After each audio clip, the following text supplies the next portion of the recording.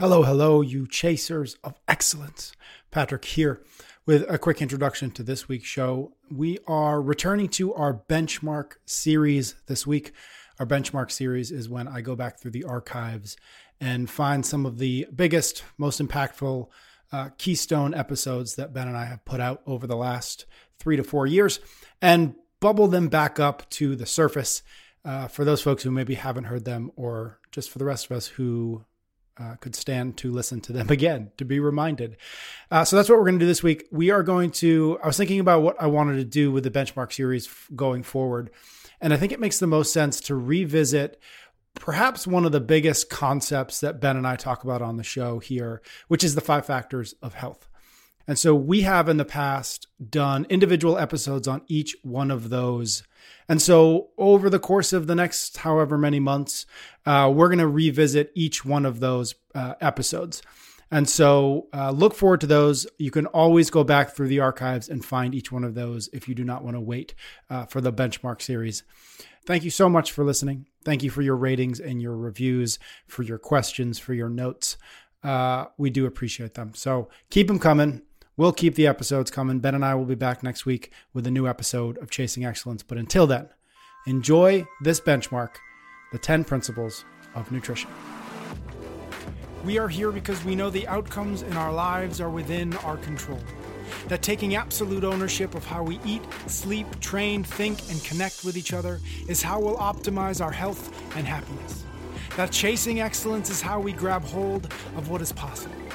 Our mission is to live on the run, always chasing, never stopping. Hello and welcome back to another episode of Chasing Excellence. How are you, Ben? I'm good, Patrick. Thank you. Today we're going to do something many months ago now, we introduced the notion of the 5 factors of health. Our first question will be kind of a quick recap of what that is. And then we started to break down each one of those 5 into your, for lack of a better term, 10 principles of, for example, sleeping, or 10 principles of connecting.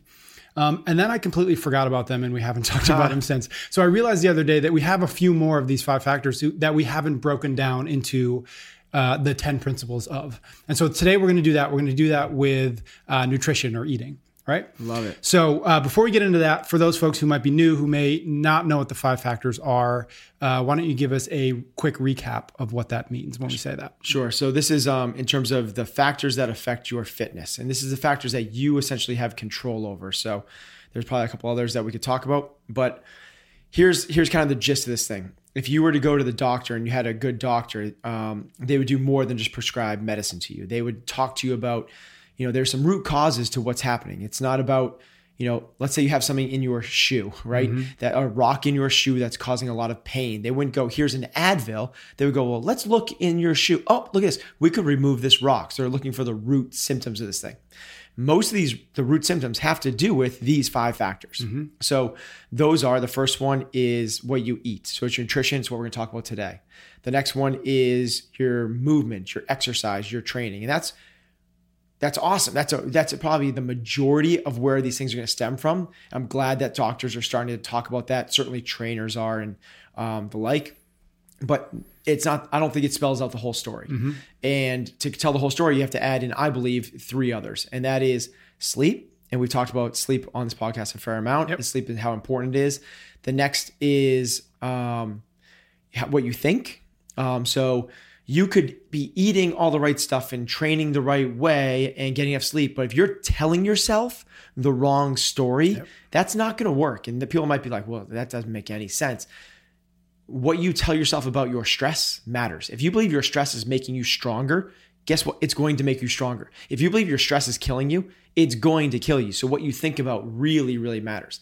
And the last one, which is kind of like a little more soft for most people, is connection and your relationships you have with people. And the big one there is, this huge, massive study that came out of Harvard for generations and generations. It's the number one correlate to health and wellness is the meaningfulness of these relationships. Not how many you have, but how deep are those relationships. Got it. Cool. So those are the 5 factors. You have more? I was just gonna say the two that also for sure affect it, yeah, and we should be looking at, but you don't have control over, so we don't lean into them so much, is your DNA. Yep. It's what's being passed down to you from your parents. Yep. But this kind of school of epigenetics of like what light switches are we pulling and turning on based off of those other factors matter a lot. So yes, like you're going to get brown hair and brown eyes. You're going to be a certain height to an extent, but like whether these certain genes manifest themselves, cancers have a lot to do with the 5 factors. It's not just this was passed down. Oh, I'm screwed. Yeah. So you can do that. The other one is environmental. And if you live in a smog-ridden city, like you're going to have a harder time thriving than if you live in pristine meadows and bubbling brooks of the mountains. Right. Got it. Okay. But those we don't have as much control over, so we lean into the other 5. All right. So we're going to dive right into our 10 principles here of nutrition or eating. The first one being avoid added sugar. So so we're going to talk about 10 principles, but maybe people are in a rush and they don't want to listen to this and they want something to take away. Like there's actually 3 really quick things that we kind of like hit them over the head with to like, if you take these things away from this, you're going to be set up really well. And that is eat real food, not too much, mostly plants. Mm-hmm. That is our prescription for the athletes that we work with at the gym. There's a lot of nutrition books that don't say as much as what those 3 words just said. Everything that we're going to talk about in these 10 reside underneath that umbrella. Yep. They're in one of those 3 categories, which is eat real food, not too much, mostly plants. So this first one of avoid added sugar is eat real food. Like in nature, there is no added sugar. It doesn't exist. Yet what we've done through the commercialization of food and the business of food, and it is a massive, massive business in the trillions of dollars of manufactured food-like substances. This is foods that did not grow out of the ground or were alive at one point. They are a company trying to figure out how to get more revenue. And the number one way to do that is to get it to taste better and want more and not fill you up. Yep. Then, oh my God, this is so good, I want more. Oh my God, this is so good, I want more. Imagine if we could do that at the gym, and we just got people to come in more and more and more. It'd be an amazing, amazing thing. Everybody would love to have that. Like the more you have, the more you want. Like the more shampoo you use, the more you want to use shampoo. It's just, right. They've figured it out. They've hacked it. Yeah. And the way they've done it is through sugar. Our body craves a sweet because it's back when food was scarcity. That used to be a real indicator of like, hey, sit and stay with this thing. This is kind of cool. Mm-hmm. And we've grown to love it. So, but we also know that sugar, particularly added sugar, is the road to chronic disease. Hyperinsulinemia. Hyper means too much. Insulin is insulin. It's a hormone in our body. And anemia is blood. So too much insulin in the blood is the precursor to all of the chronic diseases that we have in Western society. So everything from heart diseases to cancers to diabetes and all the stuff in between is mostly correlated to people having too much sugar in their diet. Number one thing that we could do is eliminate the added sugars. I'm not saying sugars. Mm-hmm. Eat your fruit, have a banana. Like, don't avoid those things. Those things are awesome. There's 0 added sugar in an orange or a pineapple. You can go do it. I'm not saying sugars. Eliminate added sugars. Yep. Now, sugars also live in a whole bunch of different names. They know people look for the word sugar. So, evaporated cane juice, molasses, rice syrup are all different code names for sugar. So when you flip over that label, don't look at the sugar's numbers right there. Look in the ingredients and see if there is added sugars. Cool thing is that they're actually mandating that companies start to, I think it's starting next year, they have to add in on the nutrition label added sugars. And there'll be a number next to it. Got it. There was a period during CrossFit that everybody seemed to go towards agave, thinking that it was somehow a better sugar. Is that where do you come down when somebody comes to you? Those sugars, if they're added in, so agave, maple syrup, molasses, honey, all those things that might be natural. Those are added sugars. Okay. That's a food. That's like taking your banana and adding honey on top. Yes, sounds good. Yeah, right. But that's what the deal is. We're not adding those things on. Those is an added sugar. Like sugar. Sugar comes from the, sugar cane. It's natural. Like we're trying to avoid those adding sugars on. Got it. Okay. Next one, steer clear of processed foods. Okay. So after sugar, the next real like evil would be processed foods. And there's things that don't have high sugar content that we still want to avoid. Think bagels, think chips, pastas and breads and things like that. Those are, while they don't have a lot of sugar, they have a super high, without getting confused, they affect your insulin the same way sugar would. So whether we've seen this in tests, whether you put a teaspoon of sugar on your tongue or a piece of bread on your tongue, your body responds to it the same way. Yeah. That's sugary. So those high glycemic carbohydrates are going to be processed in the body the same way that sugar would. So while we definitely want to avoid added sugar, we also want to realize that those aren't the only things that are causing these adverse effects in our body. We want to eliminate the processed foods as well. Now, the obvious ones are like Ho-Hos and Twinkies and ice cream and stuff like that. But it's the other things too, like bagels and fat-free tortilla chips, and not tortilla chips aren't the end of the world, but if we can kind of like pull those things back, and then by default, if we do that, we're leaning more and more into the eat real food category, which is what we're trying to do. Is the first thing. Yep, got it. Next one: eat only when you're hungry. So now we're leaning into the second one: eat real food, not too much. Yep. So how do we classify not too much? You could do anything from Weight Watchers, you could do Zone, you could do macros, you could do calorie counting, you could do all those things. You don't need to. If you just only ate when you were hungry and you did not have seconds at dinner, you didn't snack between meals, and you didn't have dessert, you ate real food, you're going to be right in line with the amount of calories that you should have. Again, don't eat out of boredom, only eat when you're hungry. Don't have seconds, don't snack, don't have dessert. If you eat out of hunger, that's the way we should be operating.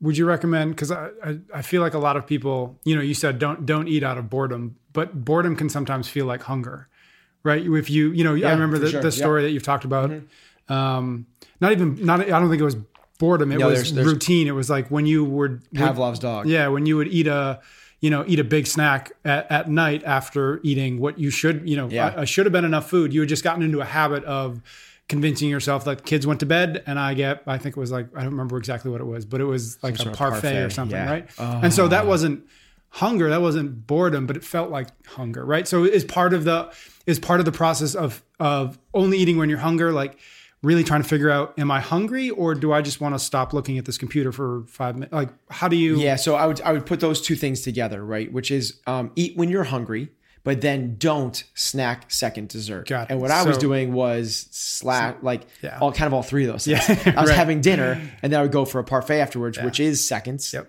Which is a snack, and it is a dessert. It's one of the so set meal time, like literally set meal times on the calendar, and that's when you eat. And we should be able to get by. Like Men's Fitness forever ago, when I started coming up, told us that we should be eating lots and lots of small meals. Yep. When you do that, you never give your body a chance to digest something. You're kind of constantly in this post-digestive state. You're kind of constantly with these elevated insulin levels. If you instead ate a really nice, clean meal at 7 a.m, then you had a really nice, clean meal at noon, you had a really nice, clean meal at 6 o'clock, we should be able to get through the day with those 3 meals. That should be enough. Now, if you can't, have an afternoon snack at the 2 o'clock doldrums. I get it. Like, I'm not saying, you can't out of that. Have the 10 o'clock snack in the middle of the day as well. Now you're eating every 2, 3, 4 hours. If you can't make it past that, something's wrong. Would it make more sense to just adjust the amount of food you're eating at that 7? Possibly, noon, but I don't want people, because one of the things is like, we don't want to go back for seconds. You don't want to make a huge meal. Yep. You can overeat at a meal and cause a bad insulin response just by having too much. Yeah.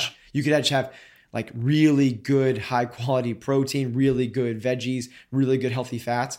But if that meal isn't 500, 600, 700, 800 calories, it is 2,000 calories. You got an issue. Right. You got a different issue. Okay. Next one: drink water, tea, and coffee. Okay. So again, this goes back to the real food thing. It doesn't not about just what you eat; it's about what you drink. And a lot of people are getting in extra calories and extra sugar and excess processed crap through their drinks. So water, tea, coffee, all okay. Almost anything else we should be at least questioning. We should at least not just grab it out of routine. So whether that's a smoothie or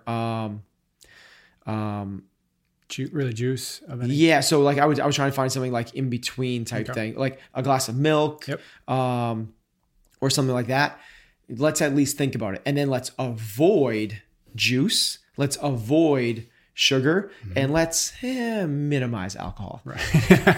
We're not going to go down that road. So but like the alcohol thing, I get it. It's a very social thing. Yeah. We want to be able to, and we've talked about this before as well. To me, 3 drinks a week is totally appropriate. Now, whether that's 3 drinks in, over 2 nights, or that's 1 drink every other night, I think that's probably pretty appropriate. I like to go with this, the gentleman rule, which I hold myself to. Yes. Which is when you go out with friends, when they order a drink, have a drink. Like order your first drink with them and drink that with them. When they order their second drink, order it, but you're not allowed to finish it. So in that case, like nobody is questioning whether you're not being social. You'll feel social. You'll feel like part of the crowd, but you also never have more than 2 drinks. Yeah, that's really funny. If you have 1.5 drinks, like you're totally safe to drive. You're totally not going to have any adverse health effects. You're not going to wake up in a bad mood tomorrow. It's like it's like a nice kind of line in the sand that I get to play the game, but I'm not going to get hurt. Yeah, it's funny. I've never drank. It's not something I've done. But in college, I would do a version of that, which is I'd get the first one, but I'd never finish the first one. And I realized really quickly that nobody pays any attention to it. Right. So I had it in my hand. They pay attention to you when you don't have it, or when you're like, "Can I have a water?" Then they pay attention. If you just have they don't know it's Here's the second side of that paying attention though, and we shouldn't be doing things based off of peer pressure. But I get it. We want to also be social, and sometimes you change other people. Experience by you not doing it, and they all of a sudden they put up guards, and they're like, "Oh, it's gonna be that kind of night. Should I be?" So if you don't want to do that, that's cool. But also, what I love is like you realize like after the first one, no one's paying attention to you. I love the Winston Churchill saying, which is, in your 20s, you're so concerned what other people think of you. In your 40s, you stop worrying about what other people think of you. In your 60s, you realize no one was thinking about you anyway. All right, the next one, eat veggies at every meal. So super nutrient dense. You can eat a lot getting a lot without overeating. It's really kind of, unless you're talking to my wife, it's hard to overeat veggies. She can. Yeah. So these people that are like super type A and they load up the entire plate with broccoli, then the next layer is all cauliflower, and the next layer on top of that is diced broccoli and cauliflower. And the next level on top of that is riced broccoli and cauliflower. Yeah. Like, I get it. You can overeat them. Yeah. You're going to have digestive issues before you have like long-term chronic health issues. So just kind of listen to your gut. If you're farting or you're pooping really badly, then you're having too much veggies. Yeah. Other than that, let's try to get vegetables at every meal. And it doesn't mean lots. Yeah. You don't need to go crazy. It's better to have the diversity. So have some leafy greens, have some sweet potatoes, have some peppers and tomatoes and carrots, and we can argue whether tomatoes are fruit or vegetables. But the idea is have the diversity, have a little bit of a lot, not 3 pounds of asparagus. Right. And then the thing there is like what you said is at every meal. If you can do that every meal, like you're doing a great job. Like have, like a full serving of vegetables, even at breakfast. So breakfast is the hardest one to do for sure. Most people at lunch get a salad with some protein. At dinner, they have a piece of protein with a veggie and a starch on the side, like so we can get in. But at breakfast, when you have a hard time doing this, if you go out and you're a guy that likes bacon and eggs, okay, get ask for sliced tomato on the side, and then put some salt on it, and it's really, really good. Now you've gotten some, or get it with a veggie omelet, and you're getting some stuff inside. Like, just try to work in veggies at every meal. Yeah, that one's actually for me on this list. That's the hardest one. Yeah, for being breakfast reason, or veggies, just getting enough throughout the day. And it's just actually since having EC on the podcast, I've been trying harder and been more aware of how bad I was at it before. So working on it. But, cool. Next one, opt for the best source. Okay, so this means where's the food coming from? So where are we sourcing the food from? So it's kind of like the next level of eat real food. So if you're shopping the perimeter and you're doing, proteins and you're doing produce, like I just like the PNP, protein and produce. If you do that, we can talk about healthy fats in a bit. But if you're doing those two things, you're doing a great job. The next level of awareness is, it matters whether you're getting like, crap chicken or like organic, real good chicken. So like I like the farm raised salmon versus wild caught salmon. It's more expensive, but the quality of the food is different. So farm raised salmon has more fat. So somebody that might be more enlightened might be like, well, that's a good thing because the fat in salmon is the good thing. Farm-raised salmon actually does have a little bit more omega-3s, which is the fat we want to get, but it has a lot more omega-6. Mm-hmm. Omega-6 is the same bad fat that's in all the processed foods we're trying to eliminate. So while there's a little bit more omega-3, there's a lot more omega-6. There's also a lot more bad things like the word that's coming to mind is carcinogens, but I don't know if that's the right word. So but like PCBs. Mm-hmm. There can be high levels of bad things in foods that are not well sourced. Got it. We want to make sure that we're sourcing things well. So think organic, wild caught for fish, and grass-fed for beef. The one I love is that people are leaning into this and they're realizing people care about this. So they're putting in like vegetarian fed vegetarian fed chicken. That's what they eat. That's what they eat. Actually, chickens don't. Chickens are omnivores. Chickens eat other chickens. Yeah. But cows, because it says like vegetarian fed cow, like what do you think these cows are like chowing on other cows? Like that doesn't mean it's better. What we're trying to stay away from is the grain fed. Yep. Now we get into like the really nuancy thing, like, well, is it grass fed and grain finished? Like you go to a good steakhouse and that's how they'll do it. That's better than grain fed. Personally, grain fed essentially means that the food you're getting was from a feed lot, which is the same thing as like farm raised, which is envision these things, these pools of fish that are just like, they don't even have room to swim. They're on top of each other. There's almost more fish in the area than there is water. And think of, like they have to poop. And now they're alive growing and in their own poop. Same thing with like these chicken coops. Everyone's heard the nightmares of the chicken coops. These chickens are like hormonally fed. They're so big they can't walk because the chicken breasts are so big they're falling on their faces. Now they're in their own feces and they can't get outside, as opposed to like the happy cows of New Zealand, right? Which are like roaming the pastures. They have sunlight on them. There's no bad like chemicals. There's no pesticides. There's no hormones. It's all just the way it was intended to be. They're massaging them while listening to classical music. Life is good. This episode by far features the most mention of poop that we've had so in our 80 plus episodes. Next one is prepare the food yourself. So one of our principles of our lives is figure out what you have control over and what you don't have control over. If you are cooking the food, you have ultimate control over that. If you're eating out a lot, restaurants are in the same business as the manufacturers are, which is their goal is to make the food taste really good and get you to come back and want to eat more. So they try to make it taste really good. So they'll put a bunch of crap fats in there, like vegetable oils or margarines. They're also trying to save money. So it's and then they'll source it poorly. Yeah. And then they'll put, they're not in the business of making you healthy. Yeah. So if you eat at home, you have ultimate control over what's going on the plate and eventually into your mouth. So I would say as much as possible, prepare the food yourself. If you can, become Captain Tupperware and you go to work every day with your little boxed lunch and you don't have to go to the cafeteria or somewhere else to get your lunch every single day. Having said that, if you are going out to eat, and it's a necessity for a lot of people with their businesses or the way that they've structured their lives, try your best. It is still easy to eat as clean as you can, which is look for the protein, ask to double up the veggies instead of the starch. So instead of the rice or the French fries, ask for double the veggies instead. Get a side salad as an appetizer, not the nachos, and then ask for olive oil and vinegar. and ask them not to cook it in anything in vegetable oil. You do that, you're doing a pretty good job. Yeah.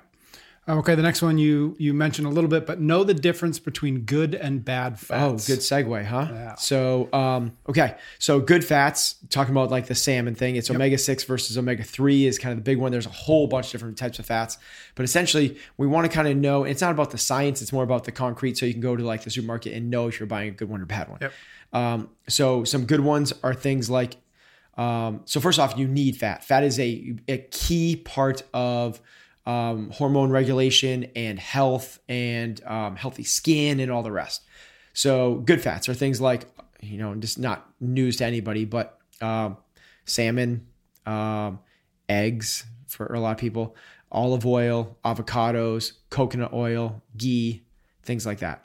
Bad ones are things like margarine, vegetable oils, canola oils, and like things like fried foods like French fries or things that are cooked in kind of that crap environment.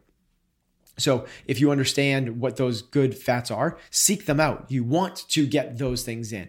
You don't need to go crazy with them, like nuts, like you have nuts. But you want to get a nice small serving at every meal. You don't need to, unless you're doing like a ketogenic diet, you don't need to overload those things. If you're doing a normal person diet, just have a little bit of healthy fats. So we talked about breakfast. Yep. Have your tomatoes on the side, a veggie omelet with a little bit of avocado on top, and you're good to go. What about, you mentioned nuts, what about nut butters? Where do they fall in the so nut butters are okay if they truly are a nut butter. If it's a nut that's been ground up and it's now in a jar. Regular like commercial peanut butters and almond butters are not that. Yep. They have hydrogenated vegetable oils in them, which is the crap which we're trying to avoid at all costs. And they have added sugar in them. Got it. Next one, choose your fuel. Okay, so what I mean by this is decide, another nice segue, really well. Yeah. Is like, are you choosing to be fuel yourself off of, basically there's 3 macronutrients. There's protein, carbs, and fats.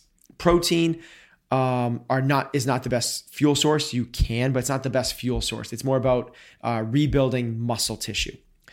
Carbohydrates are a fuel. Your body will use it very, very, very easily. It's the body's kind of easiest access to fuel because it's glucose. Yep. It's just sugar, which is what your body stores its number one energy source anyway in the muscles, the liver, and so on.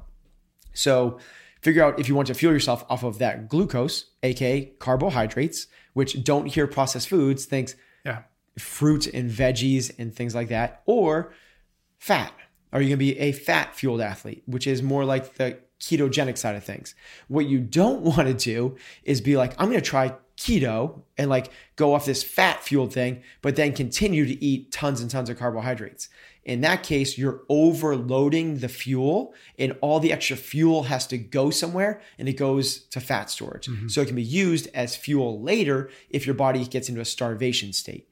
If we're able to try and figure out, like I mentioned before, have some, fuel yourself on carbohydrates and then just have some fat at every meal, macronutrient type thing, like have somewhere between like 50 to 100 grams of fat throughout the day, we're going to be in good shape. Mm-hmm. But if you're ketogenic, it kind of flips the script. Yep. You're going to have a couple 100 grams of fat every day, but you're going to try to eliminate carbohydrates because any carbohydrates then do not allow you, because it's the primary fuel source, do not allow you to tap into that ketogenic state to burn fat. You're just going to be kind of overloading the body.